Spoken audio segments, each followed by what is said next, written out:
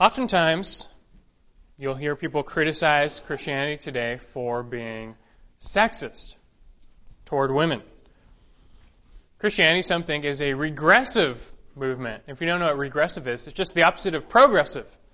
In other words, Christianity today is going backwards when it comes to women's rights or women's roles. It's actually really interesting criticism because when the church began, when Christ came onto the scene, he was amazingly progressive when it came to women. Rather, it was the ruling Jews of the time whom we would today think of as being sexist toward women. Not biblical Old Testament Judaism, but rather the post-exile Judaism became very sexist. These Jews went beyond God's word and started creating rules and regulations for women. I'll give you some of those. For one, women were prohibited from studying Torah, which was their scriptures. For them to do so would be to profane that which was sacred. Also, when the new temple was built under Herod, the religious leaders insisted that it be constructed with separate facilities for women. And just as they wanted the Gentiles segregated to the outer courts, so they wanted the women kept segregated to the outer courts. Furthermore, women were not qualified to appear as witnesses in court, and men could divorce their wives whenever they wanted, for whatever reason, but women could not return the favor. And perhaps the most notorious statement is found in the Talmud, which is a non-biblical Jewish document. And there, Jewish men are instructed to pray 3 times daily this: Blessed art thou, O Lord our God, King of the universe, who has not made me a heathen, who has not made me a slave, and who has not made me a woman. All of this stands in stark contrast to Jesus. When Jesus came on the scene, completely counter to that Jewish culture at the time, he welcomed, loved, valued, and accepted women.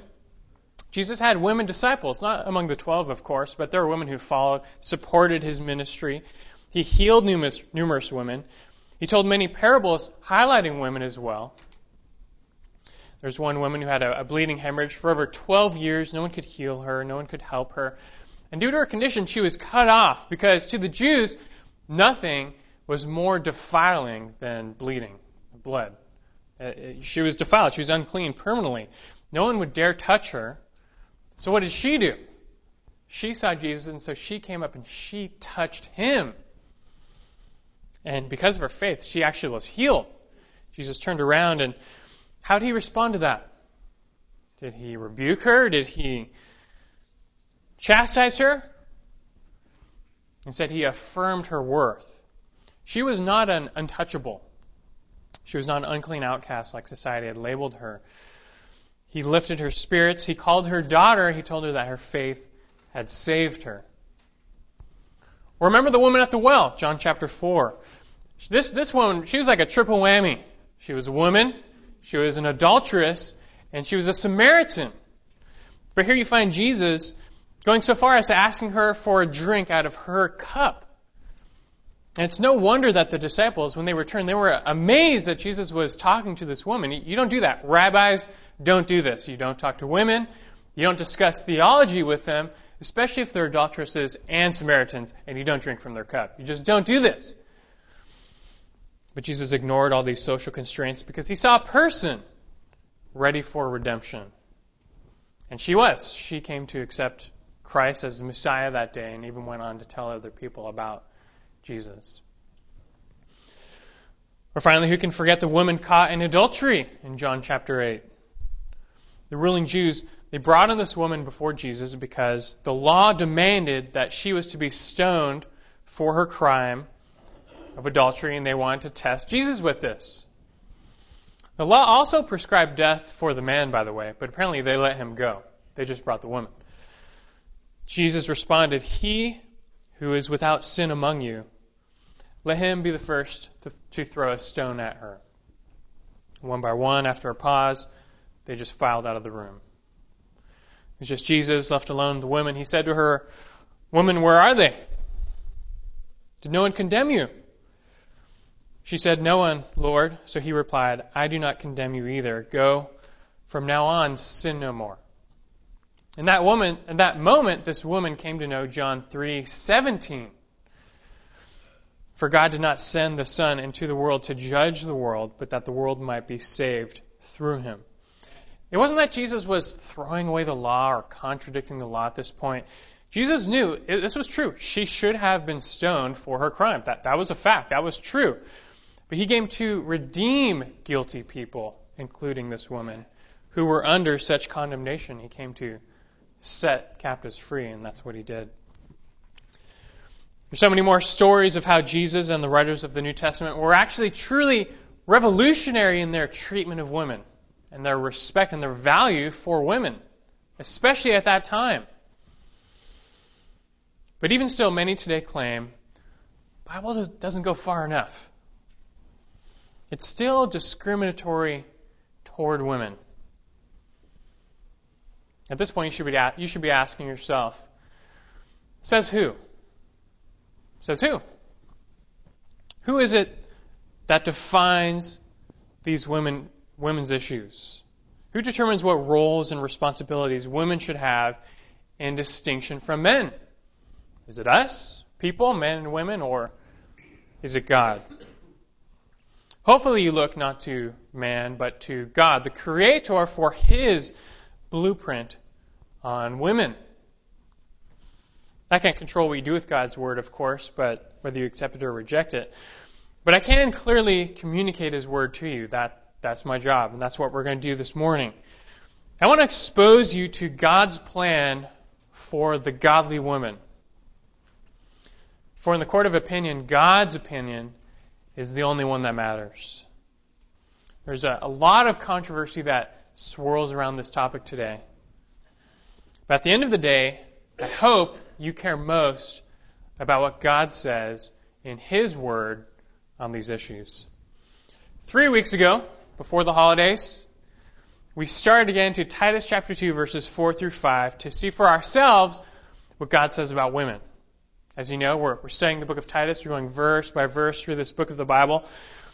And so what is His plan for women? What is His blueprint?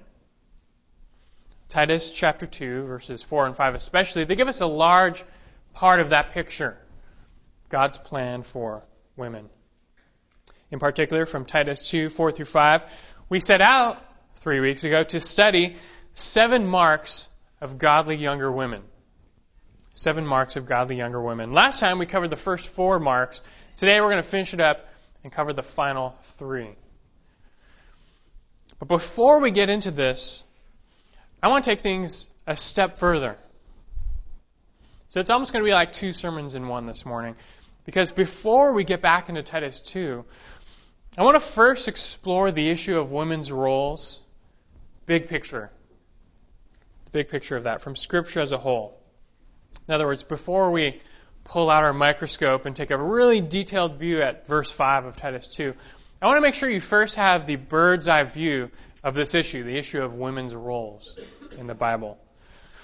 Paul, in Titus 2, he's just summarizing women's roles. He knows them. The people in Crete know them. Titus knows them. He's summarizing.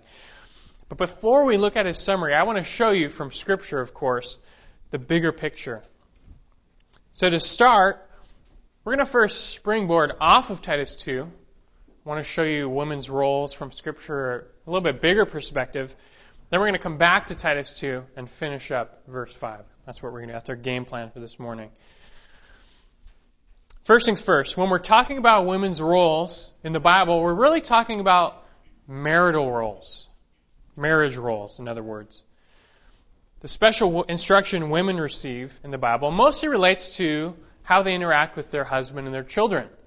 Same thing applies to men. It's mostly about how they interact with their wives and their children. So if we want to learn about women's roles, we want to really learn about marital roles. They're really one and the same in Scripture. Normally, I cover marital roles when I do premarital counseling. That's what you do. So I figured, why not? I would take you guys through a little bit of free premarital counseling this morning. That's what we're going to do. Now, technically, it's actually always free. But one time, though, I did have a couple come into my office at my old church for premarital counseling, and they thought it cost money. And they were ready to pay. They're like, oh, so how much is this going to be?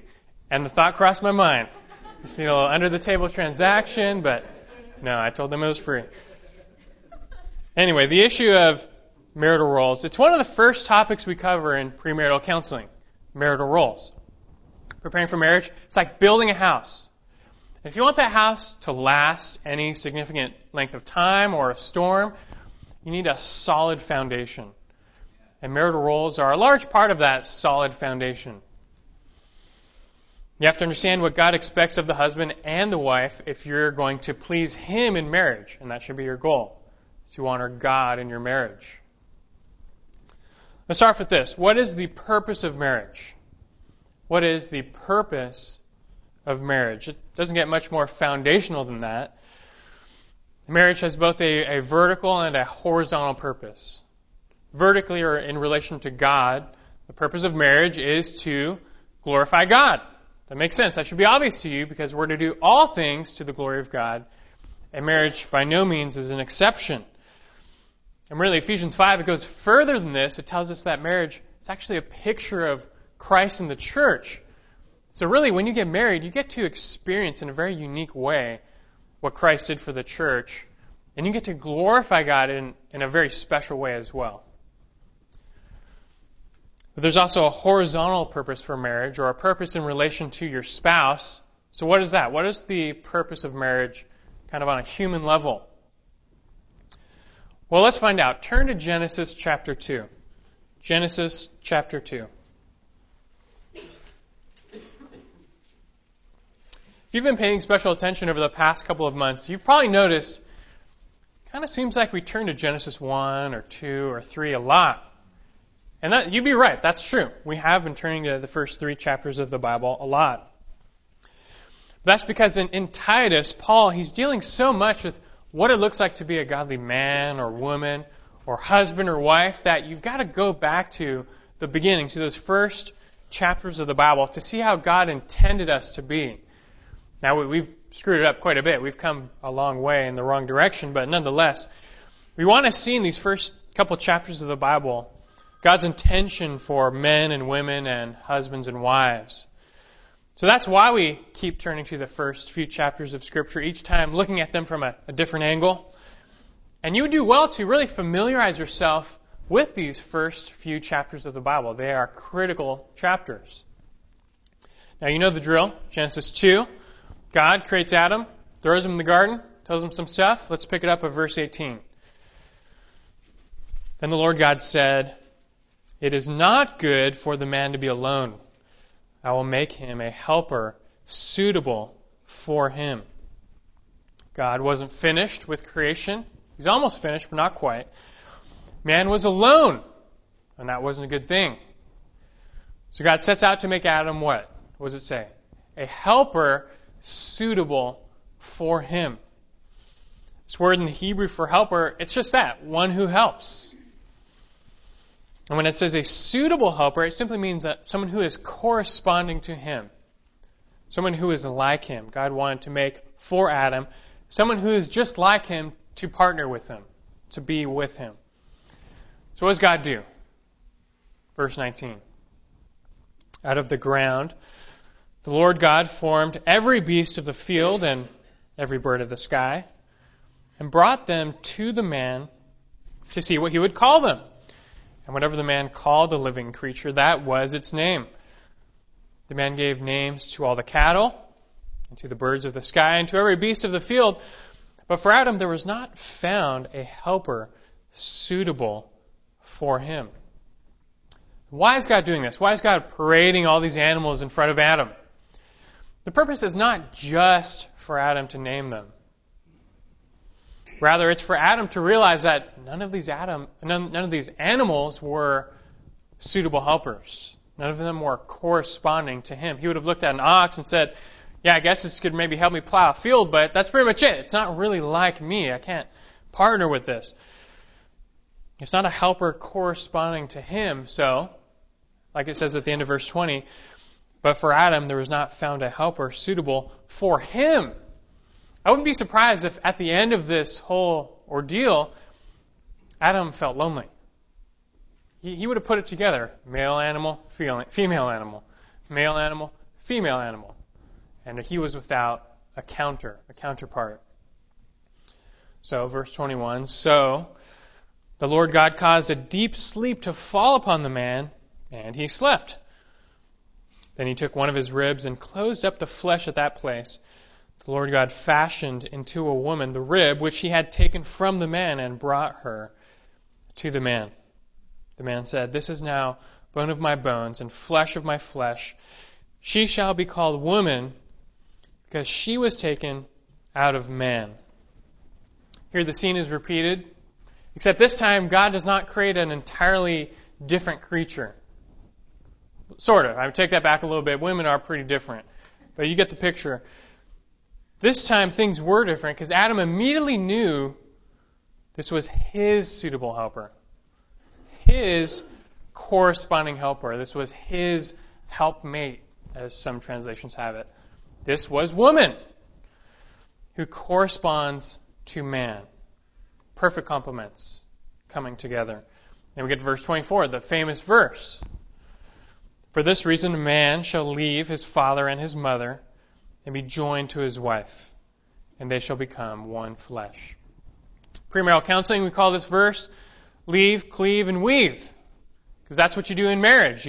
First, you leave the authority of your parents behind. Second, you cleave to one another. And then finally, you weave into one flesh. This account in Genesis 2, it tells us about the creation of marriage. It's one of the first things God does. It's before the fall. It was good. It's part of his perfect plan. And we also learn from this text the purpose of marriage on a human level. So what is it? What is the purpose of marriage on this horizontal level? If you had to pick one word, I would pick companionship. Companionship. Because, like it says, it was not good for man to be alone. He needed a partner. He needed a lifelong companion corresponding to himself.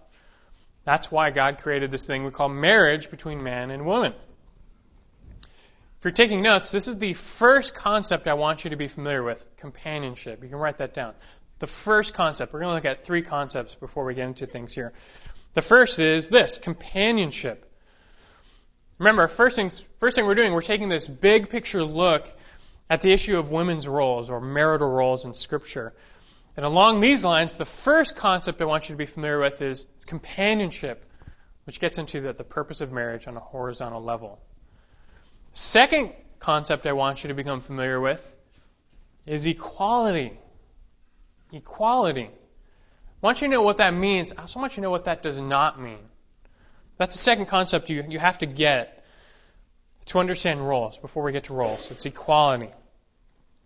We're already in Genesis, so just turn back one chapter to Genesis chapter 1.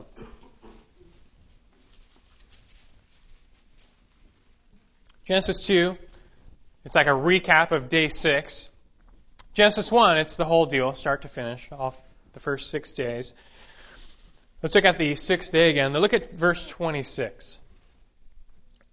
Then God said, let us make man in our image, according to our likeness, and let them rule over the fish of the sea, and over the birds of the sky, and over the cattle, and over all the earth, and over every creeping thing that creeps on the earth. God created man in his own image. In the image of God, he created him. Male and female, he created them. God blessed them, and God said to them, be fruitful, and multiply, and fill the earth, and subdue it, and rule over the fish of the sea, and over the birds of the sky, and over every living thing that moves on the earth. A lot going on in these few verses, as you know, but just notice a few things here. First off, notice both man and woman are created equally in the image of God. Do you see that? Do you see that in the text? Mankind, male and female, they're both made in God's likeness. And they equally share in the glory of God's image. And so there is then an equality here between men and women when it comes to their value before God. neither is more valuable than the other when it comes to God's eyes. He equally values man and woman as His creation, made in His image. He cherishes them both. They're both precious to Him. That equality is very important to understand. And there's another sense of equality in these verses. Notice God blessed both of them, and God directed both of them to be stewards of the earth. All these commands He gives: be fruitful, multiply, fill the earth, subdue it, rule over it. They weren't given just to the man. They're all in the plural. He gave them to both of them. From the very beginning, this relationship was to be a partnership, not a dictatorship. There's again an important sense of equality, even in their mission before God. This makes perfect sense, because being made in God's image, men and women are reflections of the Trinity, which is alluded to in Genesis 1. God speaks of Himself in the plural. As you know, God is one, but He exists in three persons. So there's both a unity and a diversity within the Trinity. Now, of the three persons of the Trinity, Father, Son, Spirit, are they all equal in being? In other words, are they all God? Yes. Yes. Okay. Right answer. Yes. Likewise, men and women are equal in being. They're both of equal value. They share that same, or that similarity. But here's an important distinction. Even within the Trinity, are there different roles among the different persons? Do they have different roles or different functions? Yes, they do. Even though they all equally share in being God, the Father, Son, and Spirit have different roles. Now, does this make one inferior to the other? No, of course not. In fact, this is part of their wonderful unity and diversity. It's the same way in marriage. Like the Trinity, men and women, they're created equal in being, but there are very important and legitimate differences, most notably in their roles. We're going to get to the roles in a little bit here, but the point you need to understand at this point is that the different roles, they have nothing to do with superiority. Men and women are simply equal, yet different. And this is a wonderful reflection of God Himself. God created man and woman equal, but with different roles, so that they would work together and perfectly complementing one another, and thereby reflect God's own image, because that's what God does. That was His plan. The different roles that God gave men and women, they're meant to complement one another in harmony. So anyway, that's our second concept, equality. It's what it means, it's what it doesn't mean. We've covered companionship, that's the purpose of marriage on a horizontal level. Secondly, now we have equality, what that does and does not mean. Before we finally get to the issue of roles, one more concept I want you to get here before we get there. It's the concept of headship. Headship. That's the third one. For example, the Bible says that Christ is the head of the church. And the Bible says that the husband is the head of his wife. So what does that mean? Well, what is this headship? Well, first let me tell you what it does not mean. Again, this headship is not talking about superiority. Man is not superior to the woman because he is the head. It's also not talking about value or worth. Man is not more valuable in the eyes of God because he is the head. Rather, this is talking about function. That's what it is. Talking about function. God has established the man to be the leader or the head of his family structure. That's what headship means. It means you are the leader. You are the head. And God intended for man to be the leader. Why would God do that? Why would God intend for man to be the leader, to be the head? Well, in short, it's because you can't have two heads. There can only be one. Imagine a football team where everybody acted like the coach. They were all calling plays, but nobody was running plays. It would be chaos on the field. Or imagine an army where everyone acted like the general and nobody did any fighting. They're all barking orders at one another, but nobody's doing anything. You can't have everyone playing the role of the leader. God is a God of order, not confusion. Therefore, He designed man to serve as the leader so that there would be order in marriage. Now, I know this is one of those concepts that our world really takes issue with today. They don't like this. Now, how dare you say that the man is supposed to lead? That's medieval. That's demeaning to women. How can you say that? All I can say is it's God's design. It's God's word. It's what He says. It was His plan from the beginning. I'm not saying every man is a good leader or even close sometimes. This was God's blueprint for man and wife. Just read Genesis 1 through 3, read Ephesians 5, read 1 Corinthians 11, verse 3. You'll see for yourself this was God's intended order for marriage. So anyway, those are three concepts that we want to put in our back pocket to help us understand roles.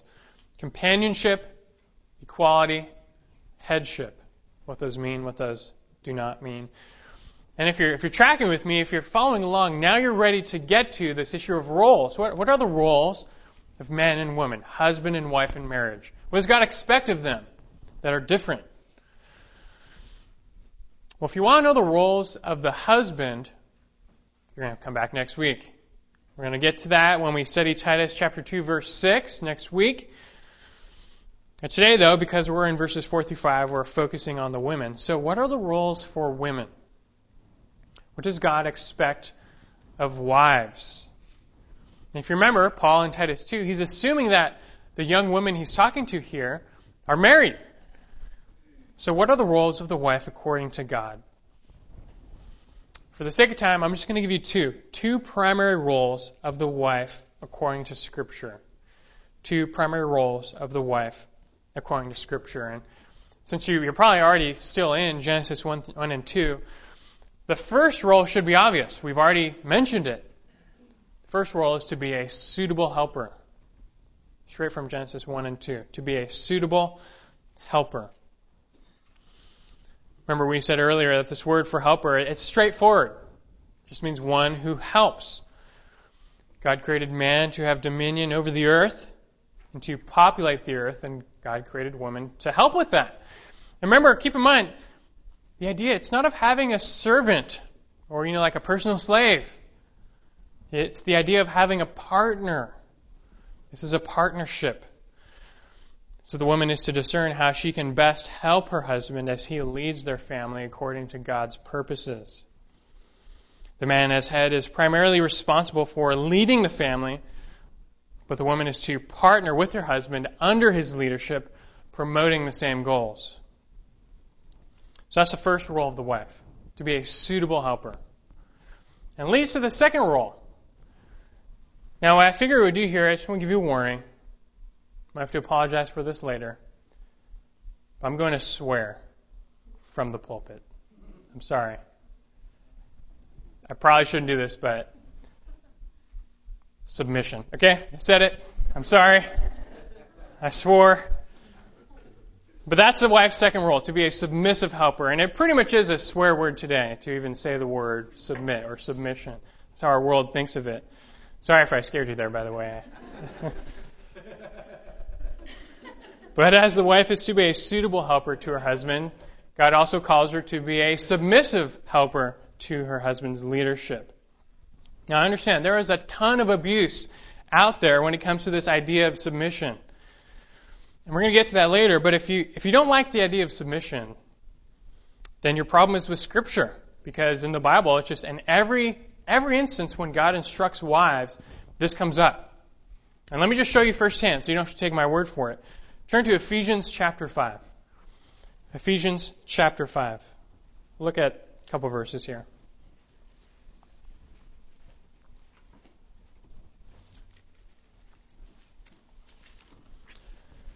Ephesians chapter 5, it's a very well-known verse in God's instructions for husbands and for wives. And just for the wives this week, verses 22 through 24 summarizes their role and what their responsibility in their marriage before God. And let's read it. Ephesians 5, 22 through 24. Wives, be subject to your own husbands, as to the Lord. For the husband is the head of the wife, as Christ also is the head of the church, he himself being the Savior of the body.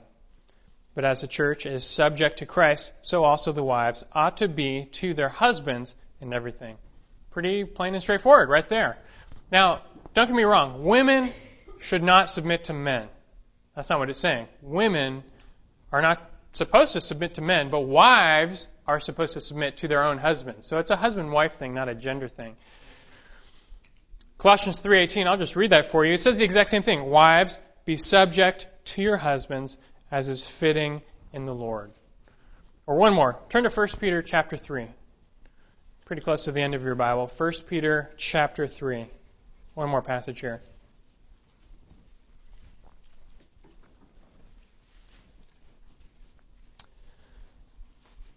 1 Peter 3, 1 through 6 and 7 gives a lot of instruction to the wife in particular and a little bit to the husband. You definitely want to familiarize yourself with these verses. But let's just read verses 1 through 2. 1 Peter 3, 1 through 2.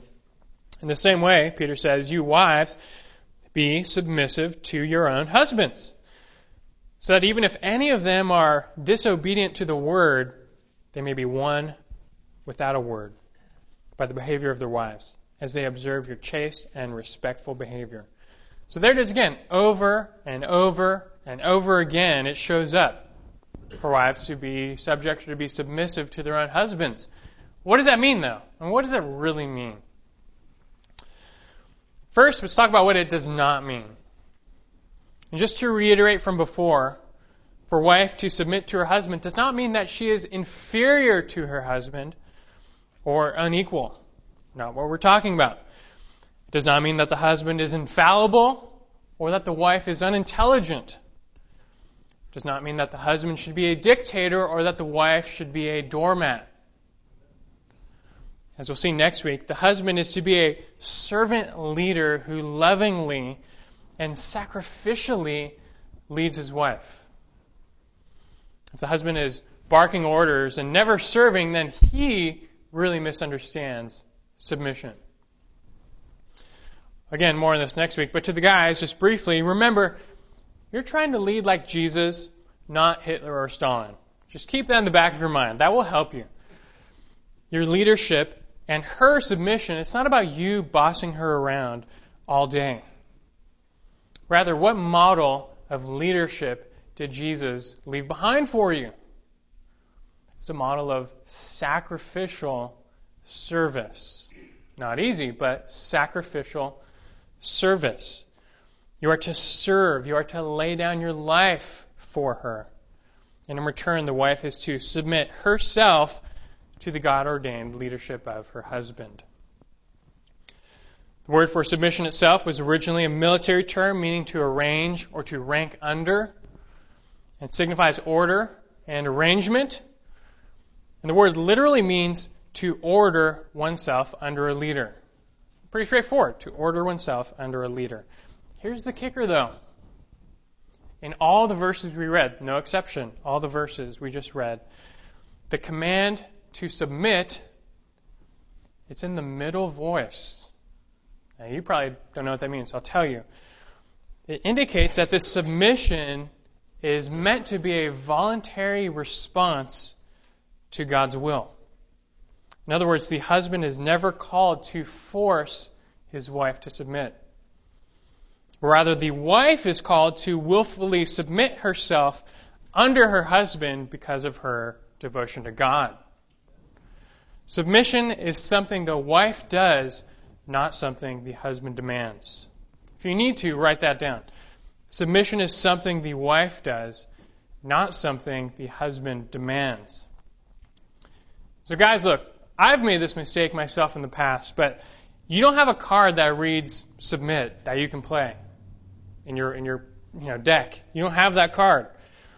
If you're not getting your way, you can't play the submit card.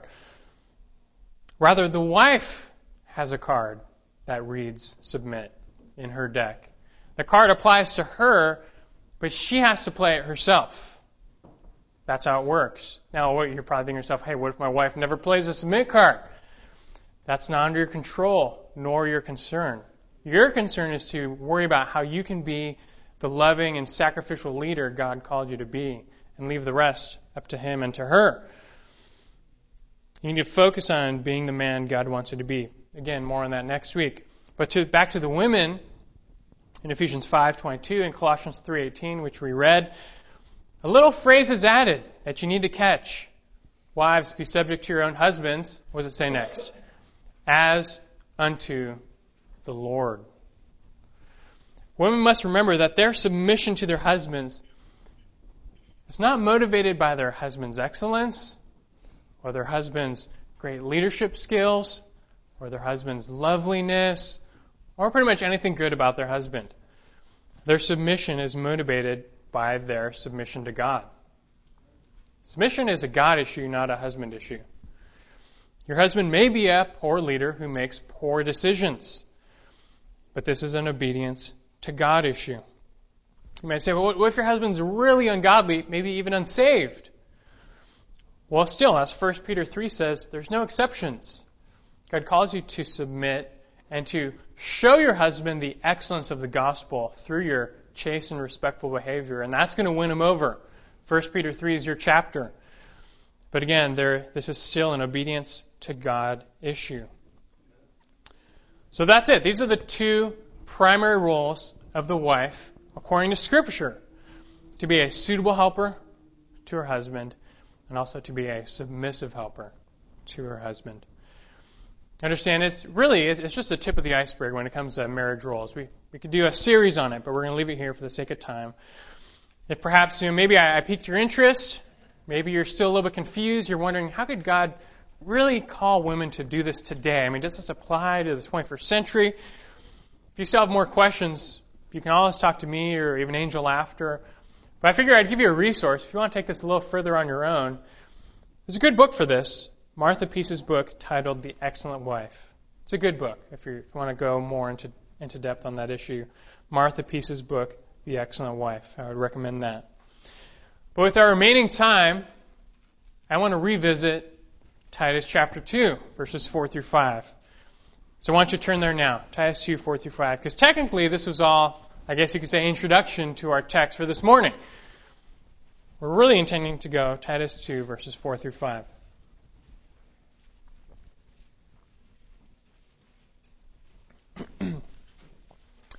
3 weeks ago, we set off to study 7 marks of godly younger women from Titus 2, 4 through 5. We covered the first 4 last time. It's just straight from the text. You can look at verse 4. Regarding younger women, they are, number 1, they love their husbands. Number 2, they love their children. Number 3, they are sensible. Number 4, they are pure. Those are the first 4 marks of godly younger women. And now we're going to round off the list. The final 3, you can just read them straight from verse 5. Number 5, they are workers at home. Number 6, they are kind. And number 7, they are subject to their own husbands. Now here's the good news. In our extended preview that we just did this morning, we've pretty much covered these final 3 marks. So this is going to be brief, but let's finish this off, starting with number 5. They are workers at home. That's the 5th mark of godly younger women. They are workers at home. Now this is nearly the same as being a suitable helper. It really is. Why does God call women to be workers at home? Because that's how they can best serve as suitable helpers in the household.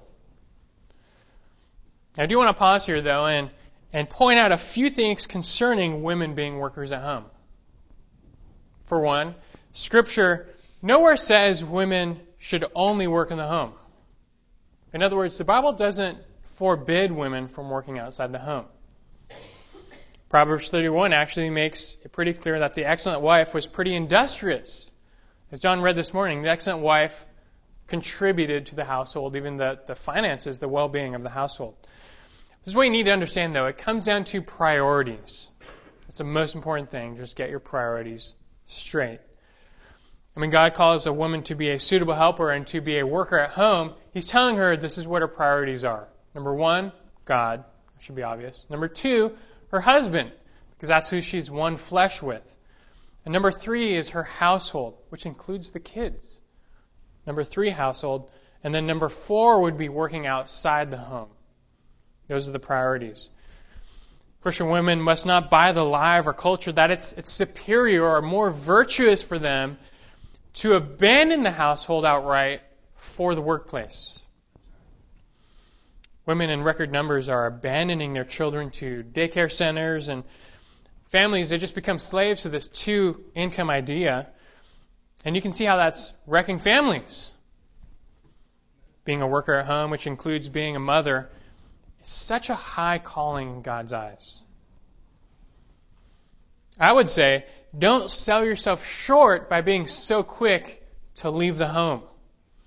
And I would say, don't squander your gifts on a job when you could really put those gifts to good use in the home. I know that's like a 180 from what our culture says, but use your gifts to mold your children to follow the Lord. Being a mother, by far, most important job on the planet. I believe that. And so if you have to work, look, it's okay. It's okay if you have to work, but just understand your priorities and put the home, the household, your husband, your kids, the home, the place where it needs to be on your list of priorities. And God will reward that. I understand this is very counterculture to our world today, and talking like this, at least outside these doors, gets you slandered. But see the value, ladies, of your God-given role and prize it. Enjoy it. God's not going to ask you how much money you made when you stand before Him. He's not going to be concerned about what career you had and how well you did. But He is going to ask you how well you were a steward of your children and your home. So bring God honor and praise for being a good and faithful steward of the home. It's the fifth mark of godly younger women, the workers at home. 6 on our list, they are kind. Sixth mark of godly younger women, they are kind. I'll be brief with this one. You know what this means. Wives, young wives here need the reminder to simply be kind, nice, gentle. That's it. The only question that comes up here is, I guess, why do they need to be reminded this? And why did Paul feel the need to include this one in this list, that they would be kind? Just picture the situation. I'm sure it's not hard to imagine. 3 kids running around the house, screaming. They're out of control. You barely got any sleep last night. Your husband is gone at work. The house is a mess. You've got a ton to do. You just want a little peace and quiet. Your kids just refuse to settle down. The husband comes home. He has a hard day. He wants to relax. Do you think at that point you're going to experience any temptation to be unkind? Okay, you get the point. You get why Paul includes this here. I think that's where he's getting at.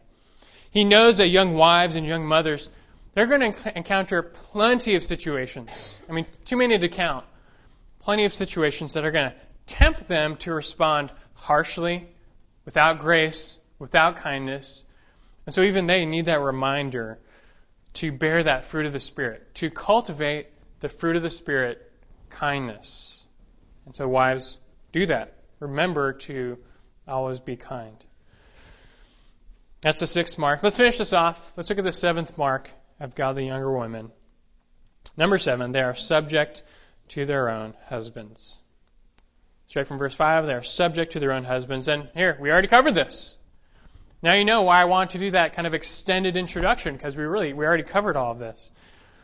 Paul is teaching the exact same thing here in Titus 2, only in condensed form.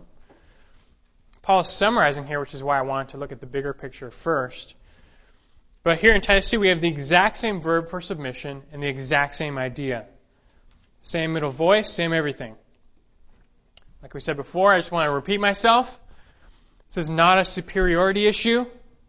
It's not an inequality issue. Before God, men and women, they're equally loved, equally valued, equally made in His image. But this is a function issue, and God has established the husband to be the head or to be the leader of the household. Keep in mind, if you have a problem with submission, no Christian is exempt from submission. Even the men. Men, God commands you to submit. Every Christian, every person is commanded to, for example, submit to the government. Romans 13. No exceptions. You have to submit to the ruling authorities. This is just simply a reflection that God is a God of order and not confusion. Even within the Trinity, like we talked about before, the Son submits to the Father. Jesus liked submission. He joyfully and willfully submitted himself to the Father's will, and it was a good thing. He was not begrudging it. He was not complaining. It was a wonderful thing. And really, we see from Christ's life the blessedness of a humble and dependent submission. His submission was wonderful because it honored God, and that's the point. He was honoring God with it. It's the same with godly wives. Again, I know there's a ton of abuse when it comes to the idea of submission. But to repeat myself yet again, you have to remember at the end of the day, it's a submission to God idea. Husbands, you're by no means off the hook. Next week, you're going to find out you actually have a much bigger hook to deal with and what God calls you to do. But for now, ladies, understand this is the role that God calls you to fill. Doesn't mean you can't discuss things with your husband. Doesn't mean you don't have a say. Doesn't mean you don't have a voice. You should, because remember, it's a partnership, not a dictatorship. But remember, God looks to you and calls you to joyfully and willfully submit your leadership to your husband's leadership. There is a purpose to this, actually. It's not just for the fun of it that God commanded this. Look at Titus 2:5. Look at how the verse ends. There's a purpose clause in here. Why should wives subject themselves under their husband's leadership? He says, so that, wives will be subject to your husbands, so that the word of God will not be dishonored. That's her purpose. This final phrase actually governs all of verses 4 and 5. So all 7 marks that we've studied, they're all a part of a woman's testimony to the world. If any young woman fails to love her husband, love her children, be sensible, pure, work at home, kind, and submissive, then the reproach falls not only on her, but also on God. That's the issue. That's the problem. The world is patiently watching Christians, just waiting for them to mess up. And they're so quick to label you, you're just a hypocrite now. Look, you sin. You're a hypocrite. And what does that do? It gives them yet another reason to write off the Word of God, saying, oh, just forget the Bible. Look at how Christians are. Let's take just the quick example. You all know the guy, Harold Camping. Made the headlines last year, May 21st, and then October 21st. Predicted that Christ would return and gather all of his people back to him. Of course, that day came and went, and we who are believers, we all knew this guy was a phony. He's a false believer, a false teacher. But how many people in the world have used his failure as a reason to reject Christ and to ridicule Christ? A lot. And so through his foolish behavior, the reproach not only fell on him, but also on God's Word. That's the problem. And the same thing can happen to young wives. When young women who claim to follow the Lord but fail to do so and hypocritically abandon His standard, the reproach falls not only on them, but also on God's Word. So that's what's at stake when it comes to these issues, men's roles and women's roles. The respect and the honor of God and God's Word are at stake. Just as a final thought, I know the world looks down on traditional God-given roles. They despise them. Maybe some of you even here this morning, you're embarrassed. You're embarrassed to hold to them and to live by them. Let me encourage you with this, though. As the world in record number abandons God's plan for the family, what's been the result? What's been the fruit of that? Has it been good or bad? Skyrocketing divorce, terrible parenting, broken families. Pretty sure I don't have to convince you of the seriously negative results of the world's plan. And now solid families are the exception, not the rule. If you think it's bad now, just wait 50 years. I mean, it's going worse. It's getting worse. But this gives you a real opportunity to witness to the world and to bring God honor. Live by this standard. Cherish God's plan for the family, and especially His plan for young women. And then let the world see. Let them see that the joy, the peace, the blessedness that results. Let them see your happy marriage, your well-behaved kids, your family stability. They'll take notice. They'll be forced to stop and consider what's different about them. That the Christian couple over there, why are they different? Why are they thriving when everyone else is getting divorced and their kids are out of control? A German philosopher once said, "Show me your redeemed life, and I might be inclined to believe in your Redeemer." Take him up on that offer. Remember, the world is watching, so take seriously this standard, this plan for the family in Titus 2, and see the impact that it has on the world. Let's pray. Father in heaven, we bow before you and we thank you for your plan. We thank you for your blueprint that we've taken a glimpse at this morning. God, you know what you're doing. Your plan is good, it's true, it's perfect. It's better than anything we could come up with, and though our world is abandoning your plan in record number, that they are running far from it, Lord, help us not to do that. May we at this church be about your plan for the family, for the husband, and today in particular for the wife. Pray for the women here. Some of them are struggling with living according to your plan. It's not easy. Lord, we're sinners. Sin breaks marriages and roles. It becomes hard. It becomes a real challenge to do what you call us to do, both for the men and the women. Pray for any in here, and especially the ladies, Lord, that you would strengthen them. Strengthen them by the example of Christ and the power of the Spirit to persevere in what you call them to do. To love you first and foremost. Remember that what you call them to do, it's a reflection of their love for you. So help them, help all of us to do what you call us to do, to be the men and women you call us to be, and may our families and lives flourish as a result, as we really give ourselves over to living like this, to living how you call us to live, Lord. Help us to see the peace and the joy that comes from that. Bless us, bless this church as we go from here. Bless the families of this church. May we be real examples to the world. In your name we pray. Amen.